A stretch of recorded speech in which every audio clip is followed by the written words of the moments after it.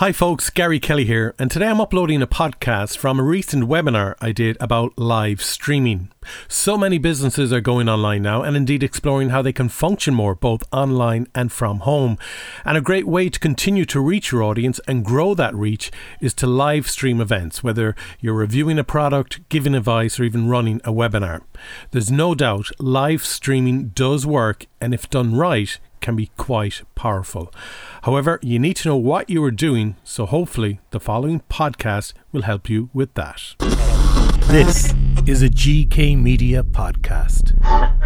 So what is live streaming? Well, live streaming is the transmission or receiving live video and audio coverage of an event over the internet. So what are the benefits? Well, there are lots. It's easy. Once you get the hang of it, it is relatively an easy process. There's zero editing involved. Often, the most cumbersome task of doing a video project is the actual editing of it, because it generally takes 8 times the length of the actual recorded time of footage. Live streaming is very popular, and it's getting more and more popular. And even Facebook are saying that in the next few years, most of the content on their platform will all be video based.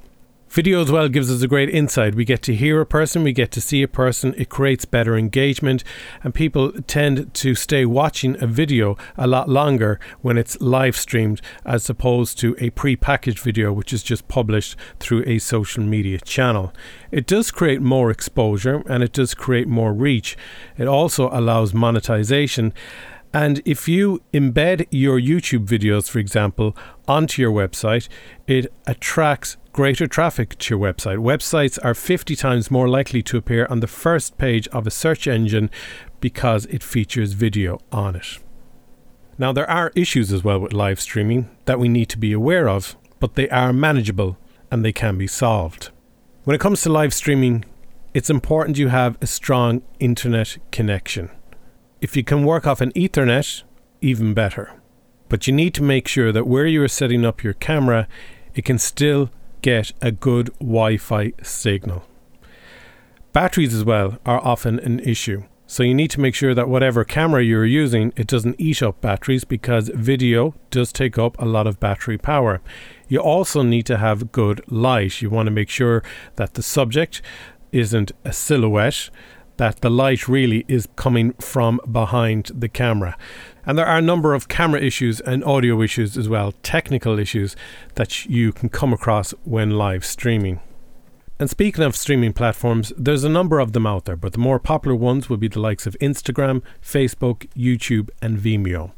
Now, Instagram and Facebook, really, if you're live streaming on those channels, they're really only relevant to those who actually follow you, and also to those who actually have an account on Facebook or Instagram. What is good about live streaming on Instagram and Facebook is people can have a live chat with you, and they can also share the responses through emojis. And this is where YouTube comes in, because if you're looking to reach a wider audience with your live streaming, or perhaps you want to set up a stream that anyone anywhere can view, well, definitely live streaming via YouTube is the way to go. Also, when a live stream finishes, you have the option to save it to your channel or simply delete it. Now, bear in mind, you do need to have a verified account for this, which basically means that YouTube has your phone number. And any video anyways that is published on YouTube that is more than 15 minutes in length does need to be a verified account. It's a very straightforward procedure, and it only takes a couple of minutes to do, and YouTube will guide you through that process. So as I said, you can save your video when streaming via YouTube Live. You can also do the same if you're going via Facebook Live or IGTV. Periscope is another form of live streaming, not as popular as it once was, but to save the video you do need to modify the settings, and there are actually quite a few streaming servers out there where it doesn't actually let you save the file, or if it does, it deletes it after 24 hours. So in terms of equipment, the 3 main types that we will look at are mobile phones, DSLR cameras, and your standard camcorders. So let's look at mobile phones. Well, the phone will need to firstly be static. You can't be roaming around with the phone. There's privacy issues there, which we'll come to shortly. But ideally, you need to have the phone static. And how do you have the phone static? Well, you can clip it onto a wall or attach it to a tripod. But you also got to be aware of the orientation, because if you, for instance, are live streaming on the likes of Facebook, well, then you need to be in portrait orientation. If it's on YouTube, landscape orientation. So you need to know what way to position your phone based on the streaming platform that you're using. You also need to have your phone on airplane mode, because you don't want anyone phoning you while you're live streaming. Also, with some phones, is they have face detection built in. This can become an issue, because if someone walks across the main speaker while they're talking, the face detection might pick up on that person passing by, and suddenly the main speaker is out of focus. Again, as I was saying earlier, when videoing, it does take up a huge amount of battery power, so you need to make sure that your phone is fully charged. Also, you need to be able to get equipment so you can hook up external audio equipment, because if your phone is at the back, for example, it's going to be very poor audio quality to be able to hear what the main speaker is saying. So you need to be connecting external audio. So you need to be connecting the in-house audio into your phone. Personally speaking, phones are not the ideal situation when it comes to live streaming. DSLR is another option. Again, the battery life on these cameras might only last maybe 60 minutes. There's restricted recording length with DSLRs, so basically they will record for 30 minutes. After that, you need to restart again. So again, not ideal. The bodies of your camera can range from 800 to 2000. The most expensive element of any DSLR are the lenses. And the more you invest in the lens, the better the quality of the lens. And you got to decide then, do you want a prime lens, which is basically a fixed setting lens, or do you want a zoom lens where you can actually zoom in and out and decide what wide shot you want. One issue though, certainly with DSLRs, is their weight. They are quite heavy, especially the lenses. Again, you have the same issue as I spoke about with a phone, where the audio quality wouldn't be great. They have inbuilt microphones, or you can get little condenser microphones that you can attach to the shoe part of the camera, but ideally you'd want to be connecting your in-house audio into your camera if you're live streaming from your DSLR. A lot of DSLRs wouldn't have an inbuilt Wi-Fi system either to enable live streaming. So this is where I think camcorders are ideal for live streaming. You can get, for relatively cheap, 4K video cameras, which have built-in Wi-Fi, so they can connect to the internet for you. They also have HDR functions, which a lot of the newer smartphones have, and that means it helps with high exposures and low light, and it creates a balance so you're getting the best picture quality possible. Also, the battery life on camcorders is a lot better than mobile phones or DSLRs. Make sure your SD card is a class 10, because you are going to be recording 4K video.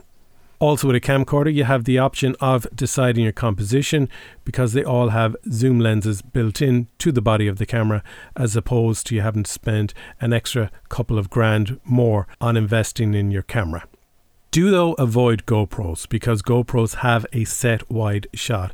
So the wide shot may be too wide for the composition that you want, meaning that you're going to have to keep re-angling and removing your camera to get that correct fixed position, whereas with a standard camcorder you can zoom in and get the composition that you want. Something else is Mevo, which is a camera that live streams, and it works via your phone or your tablet for both Android and iOS.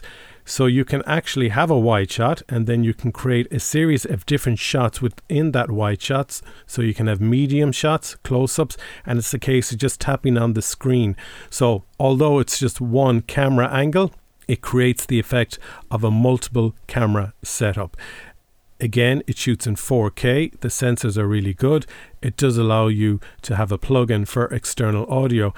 And a lot of reality TV shows now use Mevo cameras. Now, my background is also in radio. I've been working in local and national radio in Ireland since 2007.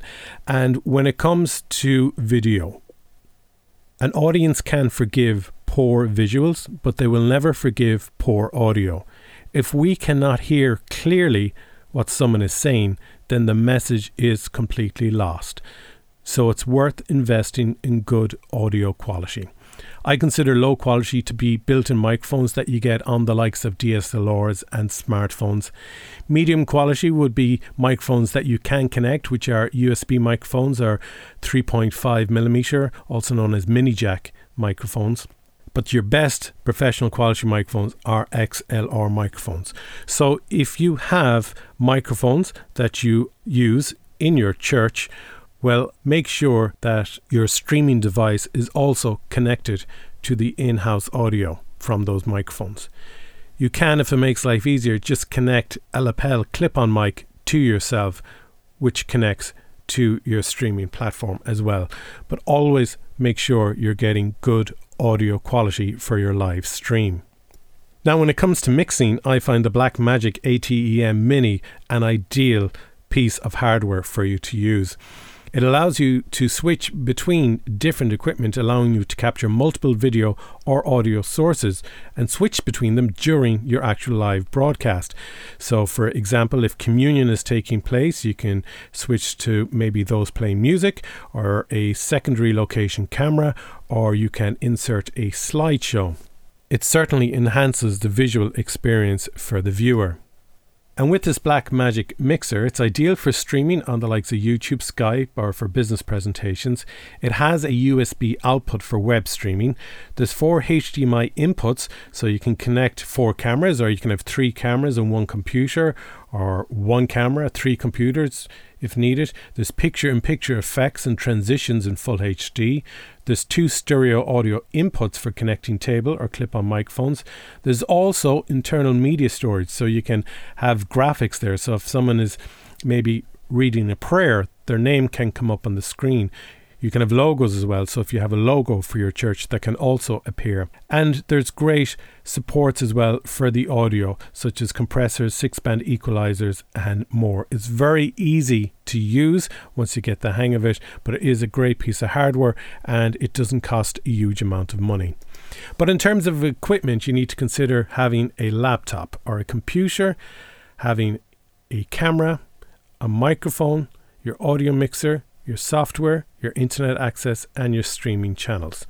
So for example, we have our computer connected to our Blackmagic mixer.